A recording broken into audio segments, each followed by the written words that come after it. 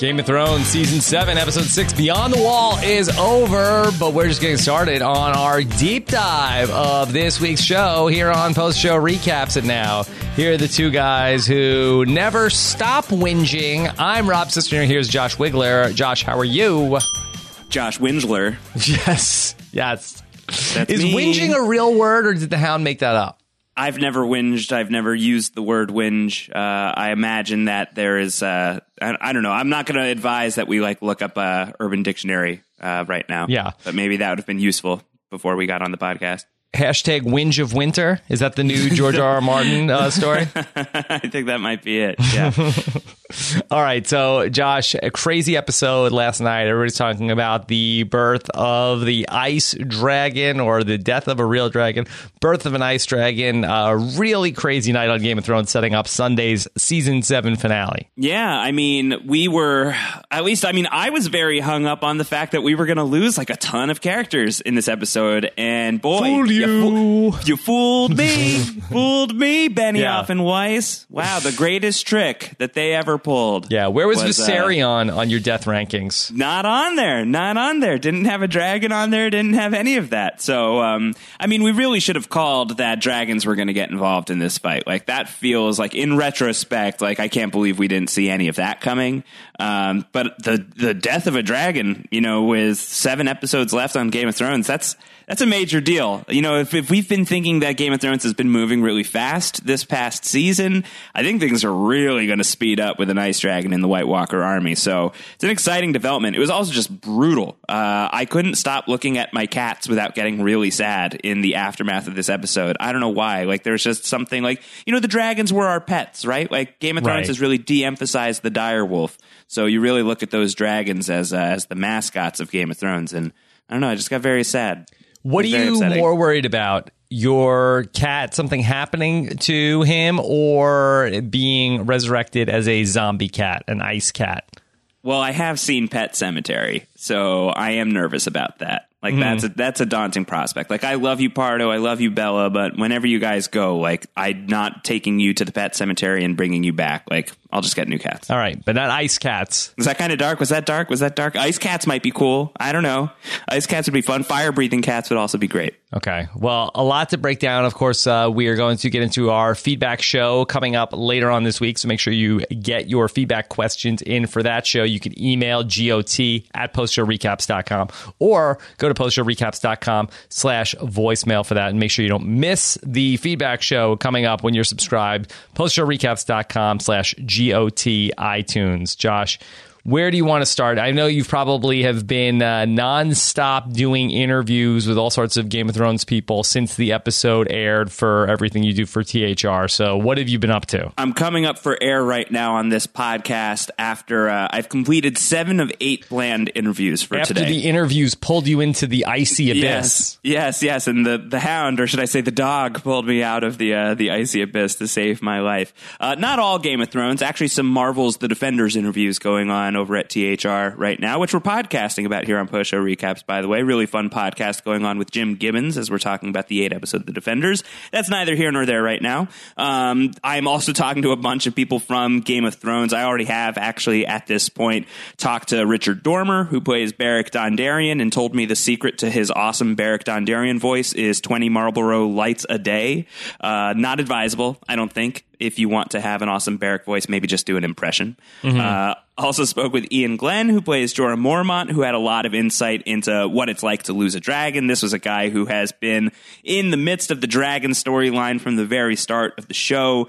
Also talked to Tormund Giantsbane himself, Christopher Hivju, who was calling in from Norway. We talked about the eclipse for a little while. I don't think that's going to make it into the article. Was he pro-eclipse or anti-eclipse? He's pro-eclipse. I don't know why. Why would you be anti-eclipse? This is a natural phenomenon. This is a scientific wonder. Well, Josh, just, that you and your fancy eclipse, do you realize that the American workforce lost $700 million in productivity today because of the eclipse? Is that true? Yeah, I am staunch anti-eclipse. Wow, you're anti-eclipse. I'm not surprised. Somehow I'm not surprised, Rob Sesternino, that you are anti-eclipse. Do you know how many people burn their eyes staring at the sun today? I definitely don't need any further help going blind. That's just naturally happening happening for me anyway. So I was inside. I did not get to see any of the eclipse. But Tormund Giantsbane, pro eclipse, also spoke with director Alan Taylor about this episode. So he had some insight into the thing as well.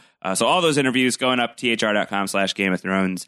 And I've basically, I've had no time to like really oddly like consider Game of Thrones outside of just like the interview grind. So this will be my first time talking out a lot of the developments of the episode. So I'm excited about it. How was your podcast with Steven yesterday? Oh, it was really fun last night. We got into everything, and you know, the way that the episode ended with that big reveal of the ice dragon opening its icy blue eye, the way that you close the episode, I think everybody was sort of like, it's so fun to do the podcast right after an episode like that, because everybody's just like, oh my god, and I'm glad to finally be able to talk with you about it. Yeah, gonna be fun stuff. So yeah, I guess let's just dig into it. Should we dig in with, like, I don't know, should we eulogize Viserion? That was very sad. That was really upsetting. A bit of the Jan Brady of dragons, certainly not the Marsha Drogon, and certainly not the cuter Cindy Rhaegal.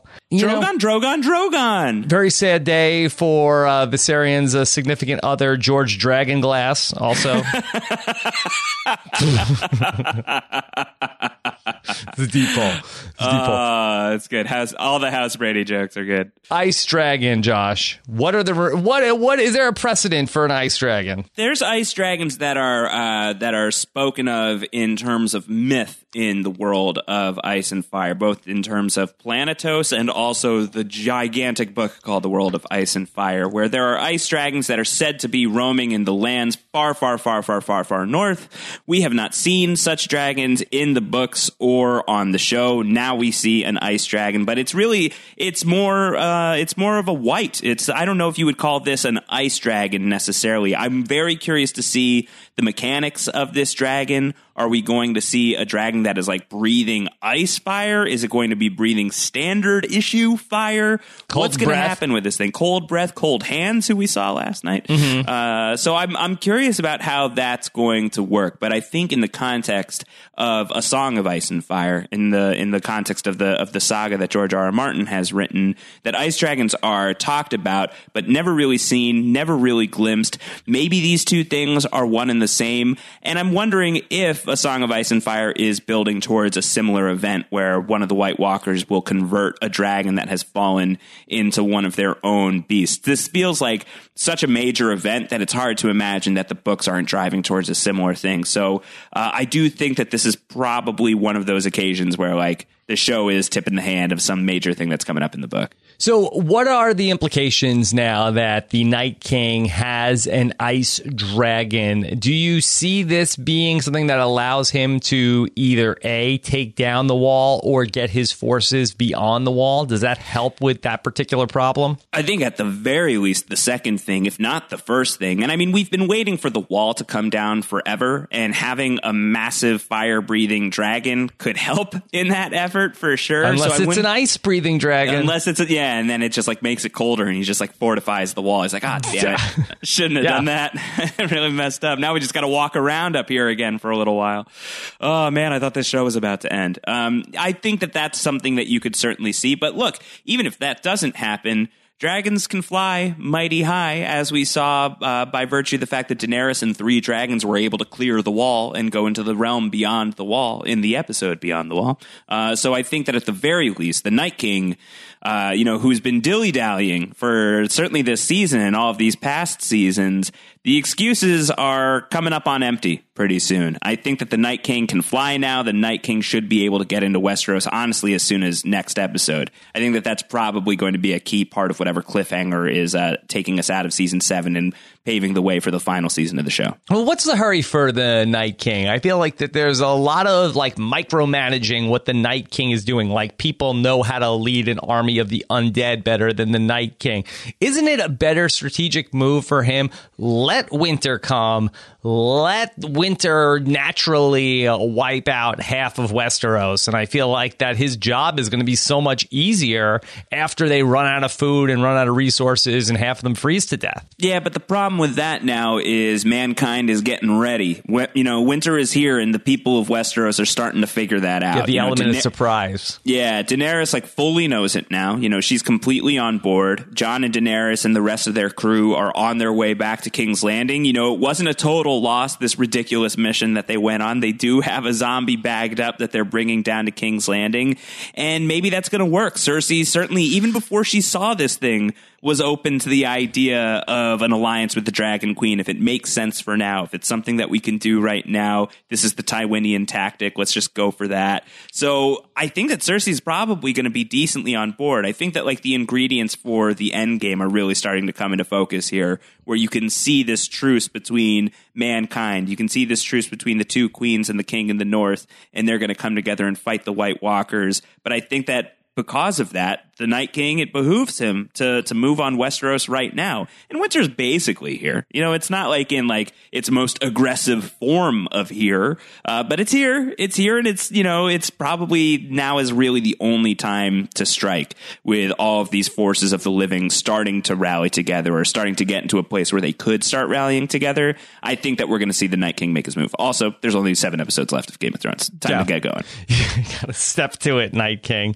So do you feel like that following this meeting between Dany and Cersei, do you think that Cersei is going to actually be on board? We saw Tyrion talking about how, well, she's probably laying a trap for us. And we saw Cersei saying oh, sure, I'd like to bide my time and figure out what to do until we can finally get rid of Daenerys. But do you think that she will be so convinced? Is there any chance that happens? I think that she's going to be convinced to play ball for a minute. I think that, the visual evidence of an undead creature, even though she already has that evidence in the fact that the mountain is under her employ. But I think he's not evil. Right. Well, not, evil against her, at least. Evil towards whoever she needs him to be evil towards. I think that this, undead monster from north of the wall, I think is going to be a selling point. I think that she's going to realize, let's probably do something about that. And I think that she's probably going to be the only one of those three, of Jon, Daenerys, and Cersei. I think that she would be the only one that would really have another eye on the war for the Iron Throne. I think that she is the one of the three of them that would be split-brained in her focus. Jon certainly doesn't give much of a hoot about the Iron Throne. Daenerys cares about it, but right now she cares a whole lot more about getting payback against the monsters that destroyed one of her children. I think Cersei is the one who is so cynical, and so she is the daughter of Tywin Lannister, the man who organized the Red Wedding, who used a sacred event to butcher an entire army. So it would not, this is the person who destroyed the Sept of Baelor just to really get maybe 10, 15 people killed. She killed thousands of people and destroyed a huge monument, a landmark here in King's Landing that had been standing for centuries. So I think that she is definitely somebody who is, even if she sides with this war against the White Walkers, she's always going to have an eye on taking down Jon and taking down Dany. And I think that that's when we're going to start getting into trouble in late final season. I think that maybe the real threat of mankind will rear its head once again in the form of Cersei Lannister. So at this point in time, I feel like that we're in a weird spot 6 episodes into the season, because we came into this talking about how can Dany be stopped? I mean, she has 3 dragons, she has these armies, she has these alliances, she's golden, and how can Cersei stop her? And we saw Cersei actually mount quite the resistance to what Daenerys is doing. But now we look up to the Night King, and we see him marching with his army. Now, he has an ice dragon, and it doesn't seem as though the dragons are this major game ender in terms of that storyline. So do you see any vulnerability for the Night King? Yeah, I do. So one of the prophecies that is very popular in the books, in A Song of Ice and Fire, and maybe less so on Game of Thrones, but I know that you know this one, Rob, and I'm sure we've talked about it before. The dragon has 3 heads. This is something that has been said multiple times throughout this story, and it refers to the idea that whatever is going to, save humanity humanity from the coming darkness, from the great war to come. The implication is that it's going to be a three-headed effort. Certainly there were three dragons. It seemed to be that there were probably going to be three characters that fulfill this prophecy of Azor Ahai, who is this fabled figure that is supposed to come and light our darkest hour, as Optimus Prime would say. And I think that most people just looked at Daenerys and Jon Snow as two of the three dragon riders very easily, locked and loaded. You know, they're both Targaryens. That makes sense. But who's the third? And a lot of attention has been on maybe Tyrion. Tyrion could be the guy. There's certainly the theories about Tyrion possibly being a secret Targaryen. He's also the third most readily identifiable main character on the show, I would think. And in this story, I think you could look at Jon, Dany, and Tyrion as those three. But the twist, I think, is the Night King. You know, that's a third head. This is a guy who has the third dragon. And now we're looking at this situation where there are two dragons on the right side of the line and one dragon that is on the wrong side of the line. So is that the satisfaction of the dragon has three heads? It could be. But it could also be that there is still one character that could ride a dragon in a manner of speaking, and that would be Bran Stark. So I think that Bran Stark might be coming into play here. There's the scene where Bran comes to the Three-Eyed Raven at the end of season 4, and the Three-Eyed Raven tells Bran, "You will never walk again, but you will fly." And that promise has been out there for a long time now, and certainly Bran has flown via Raven in the past. Even I thought you were going to say when Jaime pushed him out the window, and I was going to say that is way wrong, Josh. He made the Bran man fly. No, I'm talking about ravens. I'm talking about that's so Craven. That's so Raven. Bran has flown in that capacity before, but I think that, you know, the exciting prospect of a kid who can warg into all of these different animals and can see all over the place and see all over history, and, you know, has this ability to transfer his consciousness into other living beings or into other entities. I think that you're seeing the building blocks, or at least this is where I'm seeing it going. Where Bran could eventually, in like a moment of like desperation, where everyone is in so much trouble and the Night King is wrecking so much stuff, I think you can imagine the scenario where Bran, who has been groomed for a purpose, who has been groomed to help humanity in its darkest hour and doesn't know exactly why yet, and he keeps talking about how I have to be ready. Maybe he is being trained for the moment where he has to hop into the body of the undead Viserion. Maybe he has to hijack that dragon. Maybe he is the third head, and maybe he is able to steal this nuclear warhead back from the White Walkers. It's interesting. I think there is some precedent going back to last night's episode where we saw one of the White Walkers slain and a bunch of whites fall to the ground. So I think that we're establishing that mechanism for the dead being controlled by the person who is like maybe warging into all of these people, because we haven't seen Bran warg into anything undead yet. So I don't know if we are positive he has that ability.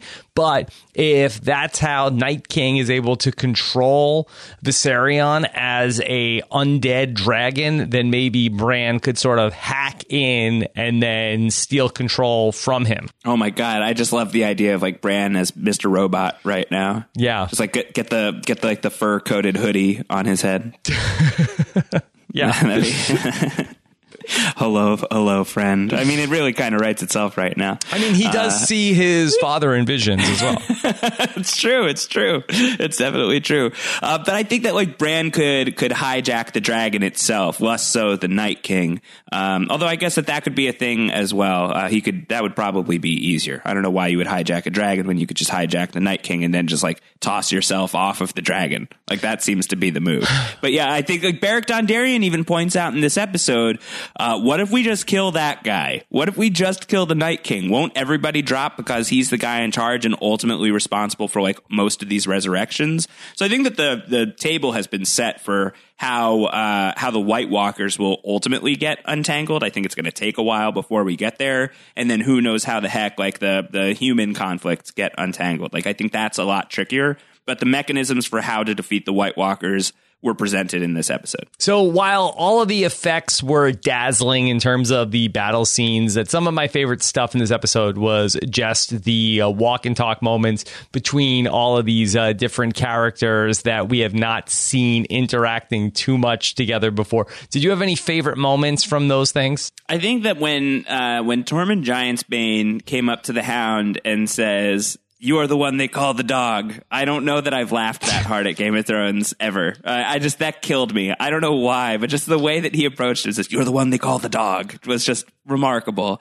Really great to see those two characters together. I think the fact that they both have that shared Brienne history, it was a great note to call on.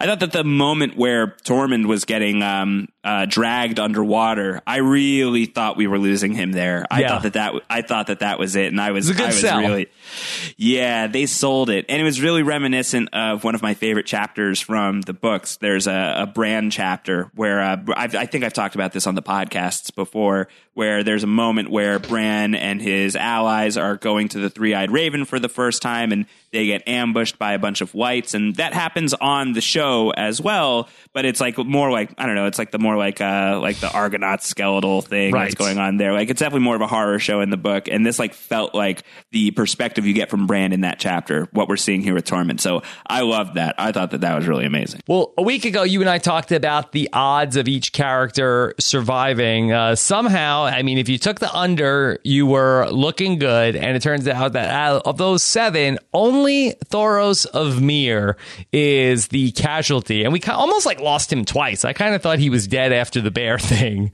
and then they brought him back, and then only just to kill him later in the episode. They should have just let him be dead after the bear. But then it wouldn't have been such a peaceful way for him to go, right? You know, it's one of the best ways to go. Is no, to it's just drift not. Off into the cold. No, it's not. That's not one of the best ways.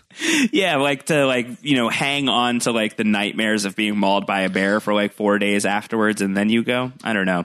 Yeah, it's tough. I was surprised that we didn't lose Thoros when he was attacked by the bear, and I was really surprised that we only lost Thoros of this hunting party. I mean, I think in retrospect it makes a lot of sense given what they were trying to do here in the episode. I think that they really wanted to build up those expectations where these guys are on this fated mission. It includes this one guy. We're not doing that again. It includes this one guy who has died 6 times. Another guy who has already died once before. And all of these people who seem to have just been pushed towards this moment in time. The Hound was kind of left for dead. Right, exactly. Like Jorah Mormont has gotten all of the victories that you can expect him to get. And so like they give him like a ton of goodbye scenes in the episode leading up to this. So there are a lot of reasons to expect that we could lose a ton of characters here. And instead we only lose Thoros. And I think that's to disarm you for the moment where we lose the dragon. You know, like one dragon certainly equals losing like, 5 of these 7 characters, I think, in terms of the magnitude of it. Like, we wondered before the season, Rob, who will be the Hodor of Game of Thrones season 7? And it turns out, I think, it's Viserion. Are people as emotional about losing Viserion today, or is it the fact that now he has been flipped into a weapon for the Night King? If we just lost Viserion and he did not become reanimated as an undead ice dragon, do you think people would be as upset at the end of the episode? I think you would still remember the night you watched Game of Thrones and a dragon died. Like, I feel like that would still be something that sticks in your mind, but I do think that the added insult to injury of this dragon coming back into the mix, like, I think that that's what makes it really memorable and makes it really horrifying.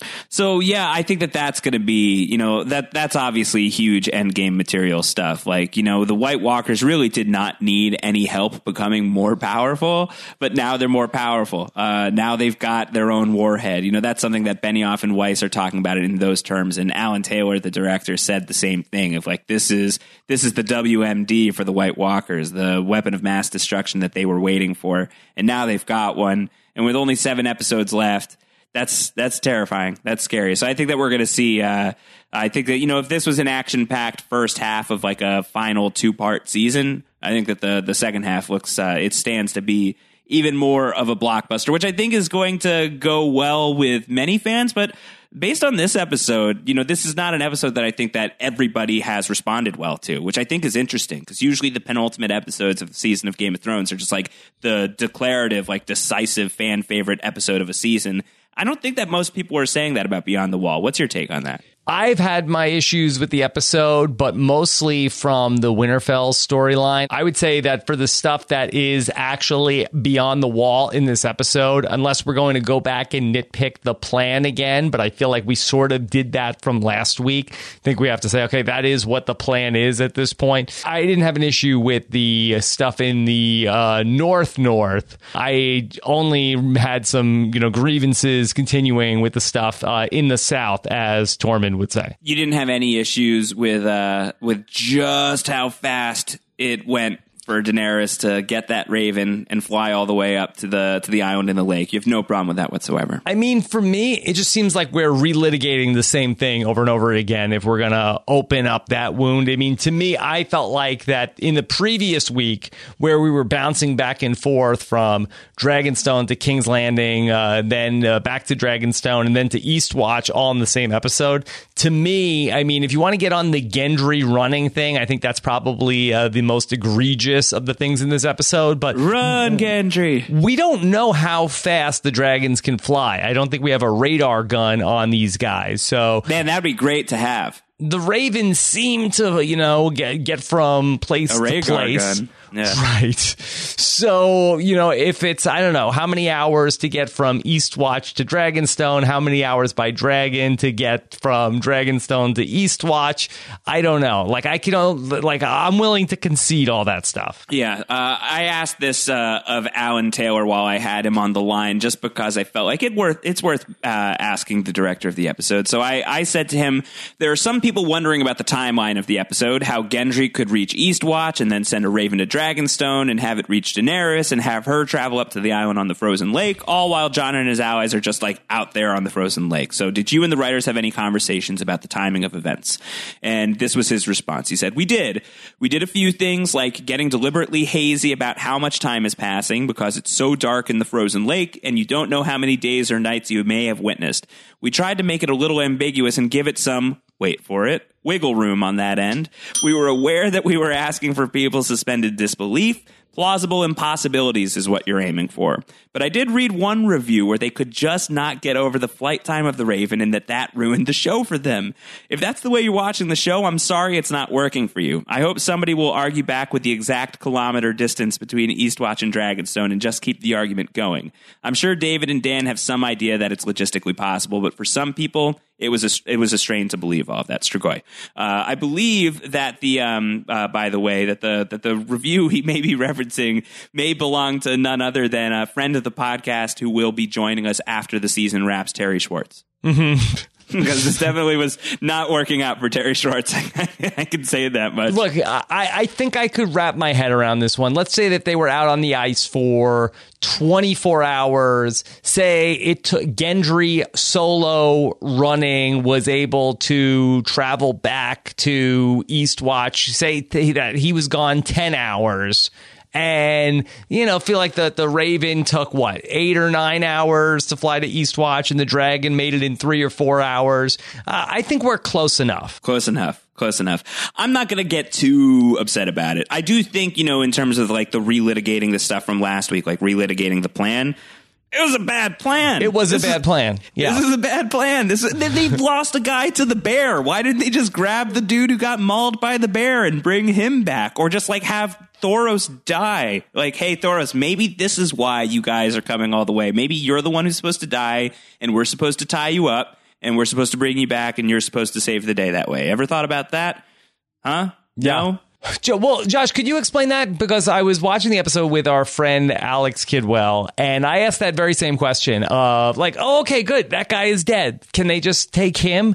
And what he was saying was that, well, no, now a White Walker needs to come along and reanimate that person. It's not like The Walking Dead where when you die, then, 2-3 hours later, you will just reanimate as a zombie. Maybe that would make more sense. That would make more sense if you really need a White Walker to bring you back from beyond the grave, then that is what you need, and you got to go hunting for one of those guys. So that makes more sense. Hopefully that's how it works mechanically. But I think that the mechanics of it, the logistics of it, are at least hazy in terms of the book story, and we really haven't seen it play out too much on the show as well. Beric Dondarrion lives that you had him as the most likely to die in this episode. I did not disagree with that pick. I thought he was the number one pick on the board in anybody's Game of Thrones death drafts going into Beyond the Wall. Why? I don't know. I don't know. I'm surprised. Pleasantly surprised. I mean, that must mean that they've got some really fun idea for Beric in the future.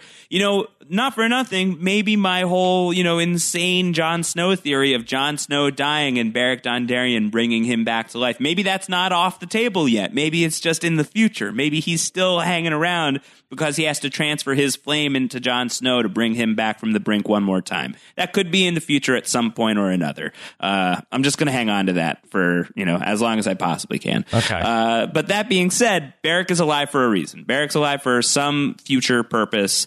That man will die for sure before the entirety of Game of Thrones is over. There's just no way he doesn't. And if he doesn't and everyone else is dead, then that would be kind of incredible. But Beric's going to die eventually. Hold on, Josh. According to prophecy, doesn't Azor Ahai have a flaming sword? Oh, my God. So is Beric just the guy, the stealth main character of Game of Thrones? The prince who was promised? I would be all right with that. He's a badass. I really like Richard Dormer in the role. Might be a little bit of a letdown. It would be a kind of tiny little bit of a letdown. If the ice dragon marches past the wall, if the Night King is able to fly over the wall and just raise Westeros, and Beric Dondarrion is the only person who somehow doesn't die, and he's just going on a one-man mission to destroy all the White Walkers for the final 4 or 5 episodes of the show. That'd be ballsy. It'd be kind of great. One other quick Beric question. The flaming sword, is that magic or does that work with lighter fluid? Because it seems like that if I was freezing to death, I think I would have turned that thing on. I don't understand why they didn't use that while they were freezing to death. I agree completely. I don't think that it's lighter fluid. I think that it's part of the Lord of Light's magic, and Beric and Thoros are somehow able to produce this fiery sword. But yeah, I don't know why, even if it was lighter fluid, why wouldn't you guys just warm up, heat up? You lost Thoros because you were too stingy on the fire. Yeah, turn on Thoros's. I mean, he's not going to use it anymore. The Lord of Lighter Fluid. Yeah, I think that they really ought to have used a little bit more of that. Poor Thoros. Are you sad to lose Thoros? I mean, he was the one who we thought would die the most past Beric. So no real surprise that we lost him here. Just surprising that he's the only one we lost. Yeah, he had exactly one iconic moment in the show for me, and that was Top Knot. That was his top-notch moment. Yeah, so that was it. I will wait until your off-season countdown of the top 100 greatest Game of Thrones characters to see where he places, but I think I have him outside of my top 70. Yeah, I think that's probably accurate. That's probably right. No such list is coming, at least as it is. You say that now, and then we'll be in January. As it is currently planned. That's definitely true. Definitely true. All right, Josh, now you have been down this road before where you, like the Hound, think you see something in the flames. Did you happen to catch something going on with Jon Snow's sword in this episode? Oh, God, yes. Yes, and I feel like I'm losing my mind. I feel like I'm slowly going mad. I'm going full Aerys Targaryen here. Yeah, it's the eyes. It's the eyes again, Rob. The eyes have it once more. A song of eyes and fire. Yeah, this has been making the rounds recently that there is a moment in the episode where when Jon is dragged underneath the water, and he comes up for air. Longclaw, his Valyrian sword that Jorah Mormont graciously allowed Jon to continue holding on to. It's just on a sheet of ice, and then Jon bursts up from the water, and the camera is focused on Longclaw before Jon comes up, and then Jon comes up, and the camera now focuses on Jon. But in that transition of focus, there is a moment where Longclaw's eyes, the hilt of Longclaw is this direwolf face, and the eyes are all white. And then when Jon hops up, the white eyes are now, there's now a pupil in one of the white eyes. And it happens very quickly, but it happens decisively. And I brought this up with Alan Taylor during the interview. I brought this up with the director of this episode, and he said to me, here, let me pull up the exact quote. He said, "That's our fan base working very, very hard on our behalf. I think it's a fan-created moment, I have to say." And he laughed as well. And I had to tell him, I went back. I looked on HBO Go. It's real. It happens. You can see Longclaw's eye being white, and then suddenly there's a pupil there. And Alan Taylor says, well, then they pulled a fast one on the director. I had nothing to do with that. Maybe Longclaw is actually magic and just doing something on its own. But if this was something that was intentionally placed on Game of Thrones, Rob, it had nothing to do with the director. And maybe it's just there to troll everybody like yours truly, who was so obsessed with Jon Snow's eyes when he was killed at the end of season 5, looking for any clue we could possibly find that Jon was going to come back from the dead and his eyes changed color, or maybe they didn't, but maybe they did, but they probably didn't. But Longclaw's eyes definitely change. Go back and watch it. It's for real. You guys can also check this out. I'm looking at the Game of Thrones Reddit, and there's a thread about this posted by Meba54, and there is an animated GIF where you can see this. I think I have an explanation. I think I have the explanation here. All right, I want to know. Jon climbs out of the water, and his hand comes up, and he puts his hand down to pull himself from the ice, and there is a sloshy splash when he puts his palm down on the ice, and you see water go flying. I think that's a drop of water that landed on the sword. Wow. Oh my God. So it's just a matter of just like some dirt, some schmutz? I just think it's a drop of water from when he splashed getting out that landed fortuitously on Longclaw's eye. But right, I think that's what it is. Oh, wow. Yep. Done. I think that's good. I think that's right. I'm watching it right now in slow motion. Jon's arm bursts out. There's water flying everywhere. And then suddenly you see a droplet on Longclaw's face. It almost splashes the camera when he splashes like his hand getting out of there. So I don't know, but the director's answer was not cryptic. Like, he did not say, I guess we'll have to wait and see what happens next week. Like, he categorically denied that it was something from the show. You know, Kit Harington has improved on Game of Thrones in so many ways since he was a young actor in that first season of the show. But his splash acting just really not good. He's just very aggressive in his splash acting. Yeah. You know, I did feel like that there's not enough talk about Jon Snow not dying of hypothermia because that I actually know a guy. His name is Jack Dawson, and he talked about how that what happens when you go into water that cold that you get paralyzed. You can't even move. I watched Titanic the other day. So yeah. This is very timely. Very timely. The last thing you could do is like get out of the water and then run around and then ride a horse for a day in the freezing cold. How about the fact that Uncle Benjen showed up for somehow even less screen time than he had in season 6 of Game of Thrones? Like, he showed up literally just to die. He showed up to like put Jon on a horse, say one thing to Jon, and then just get mauled by the zombies. Well, that's why he got brought back. And brutal. Power move. Wow. Josh, I want to talk about what's going on in Winterfell with the Sansa and Arya storyline. And do you want to talk about it, or do you feel like compelled that you have to talk about it? I don't feel like I'm compelled, but I haven't talked to you about it. And I know that you were frustrated with this as of last week's episode. The thing that really just bothers me about it is that there's nothing to do there. There's no satellite TV at Winterfell or, you know, the mobile phone or the internet. What are Sansa and Arya doing all day that they just can't catch up? So what have you been doing the last 5 years? Great question. Fantastic question. They really should just like sit down and talk things through. Let me tell you a story. Yeah. You know, I think the problem is Arya Stark is loony. You know, she's a murderer. She's killed a lot of people. She can also remove the dead people's faces and wear them as her own. And that is a person. Oh, how come when Ed Sheeran is around that she can be all fun and have a drink and hang out, eat some rabbit, but with Sansa she can't even fake it? You know, I think that there is a point. There is something to the idea that Arya and Sansa were never exactly friendly. They were really always at each other's throats when they were younger. Are they exactly going to be best friends as soon as they catch up? I mean, Sansa and Jon were able to patch things up, but Arya is an edgier character than Jon Snow every day of the week. So it doesn't make, no sense that these two aren't just immediately fast friends after all of this time away from each other. But I think like the leap from there to like really threatening violence and really getting creepy, and it's definitely driving towards some sort of violent confrontation, I think, or at least like maybe Arya getting exiled from Winterfell is not off the table to me, or like whether it's a self-imposed exile where she's like, what am I doing? I got to get out of here.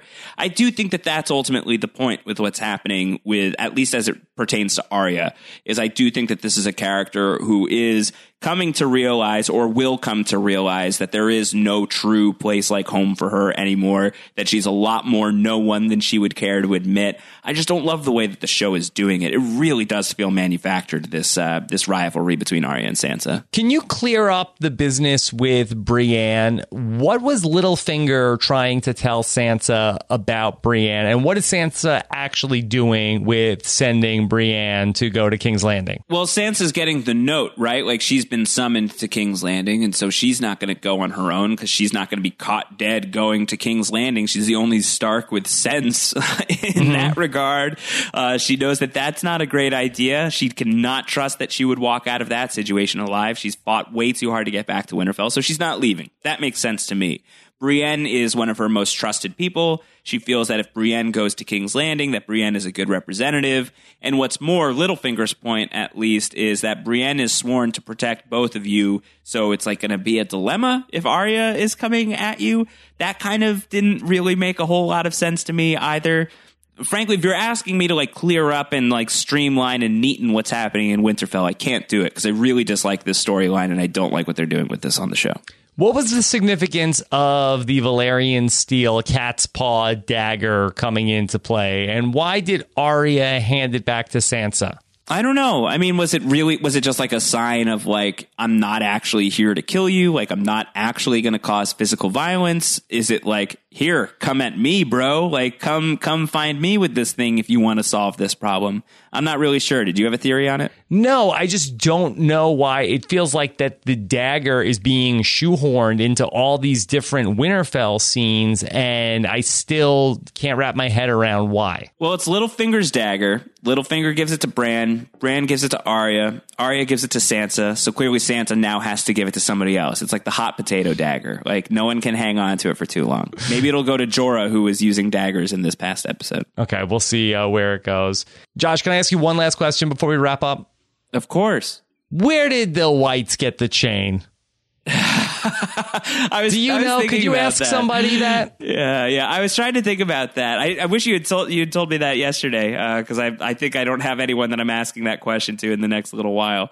But I was wondering if it was is this a chain that, you know, when we saw the Battle of Castle Black in season 4, and like we saw that like giant like scythe go down the side of the wall. Could it be that? But like what? Like the White Walkers didn't like show up to the base of the wall and claim that chain, or at least like if that happened, then Castle Black, you guys are asleep at the switch. Like that's crazy if you didn't notice that. So I don't know, like maybe like once upon a time there were some, you know, giants with chains, and now they're White Walkers or Whites rather, and they've volunteered their chains to the White Walker cause. Right. Like I would get it like that the giants maybe have their own sort of cities and stuff like that. But were the Whites just like lugging that around, or is the Night King just so prescient he knew at some point this was going to be coming up? Well, I do think, you know, the timeline of this show is so messy right now. And it's really you think this was like a week later? Yeah, I think that you could argue that at least, right? Like, I mean, because as soon as the Night King has a dragon, like he's got to be in Westeros like 2 seconds later. Like, he's going to be there immediately. Okay. So I think you just got to like give it some time. Like, I think you got to give it like, I would say like a week is good. A week sounds great. Or just don't think about the timeline at all, because that's where nosebleeds happen. And we saw how that worked out for Daniel Faraday and everybody once upon a time. Yeah. I don't know why the Night King just couldn't reanimate Viserion and then just have him fly out of the water. It doesn't seem like that they have to, pull other people out and do this same sort of process. But again, what do I know about the dark arts? I guess that you really do have to touch the entity. You can't just like turn him into a White Walker from a distance. And that certainly speaks to the theory that, less a theory and probably more just the way that it plays out, and why Jon Snow and everybody had to do what they had to do. Is like, you don't reanimate automatically beyond the wall. Like the Night King has to do that for you. We are going to be getting into your feedback questions midweek. Send them in, GOT@postshowrecaps.com, heading into the finale. Also, you can send us your voicemails, postshowrecaps.com/voicemail for that. And then follow Josh Wigler on Twitter. I see everything he's doing over at THR. He is at Round Howard. I'm at Rob Cesternino. Josh, anything else you want to say before we close? I guess the Night King just like lifted everybody back onto their feet at Hardhome without touching anybody. Yeah, that whole "come at me" crow. He did not have to touch them. Yeah. So I don't know. The chain was cool though. Again, now chains are in. Was this the same process that was used at Hardhome, or was this more akin to what he does to Craster's babies? Was this, and again, was there some sort of a healing process? I mean, maybe was Viserion not dead? Was he just mostly dead? And then this was able to transform him into a White Walker dragon as opposed to just a white? A lot that we don't know. If you interview the Night King, ask him a bunch of those questions. Start with, where did he get the chain? And then 2, why did he have to touch Viserion to turn him? Yeah, and then 3 will be, how do you strike like the coolest Night King pose? Like, what's your secret? Yeah, so lots of questions for the Night King, and to see what his plan of attack is moving forward. Cool. I like it. All right, Josh Wigler, get some rest. Rest up. Busy finale coming up on Sunday night, an 80-minute finale. And then just start the rough outline on like a cocktail napkin of 100 greatest Game of Thrones characters. I'll work on it. I think I've got the top 20, maybe top 30. I think I already have written up already on THR. So I just got to add 70 more to the list. Is there a better Game of Thrones number? Like, can you maybe 107? Could you do that? 108 would be a great number, but that's the wrong show. It's a different show. Wrong show. Sorry. All right. Well, looking forward to hearing what you guys have to say on postshowrecaps.com. And of course, subscribe to make sure you don't miss our next episode. Go to postshowrecaps.com/GOT iTunes, and your feedback and star ratings are always appreciated. Take care, everybody. Have a good one. Bye.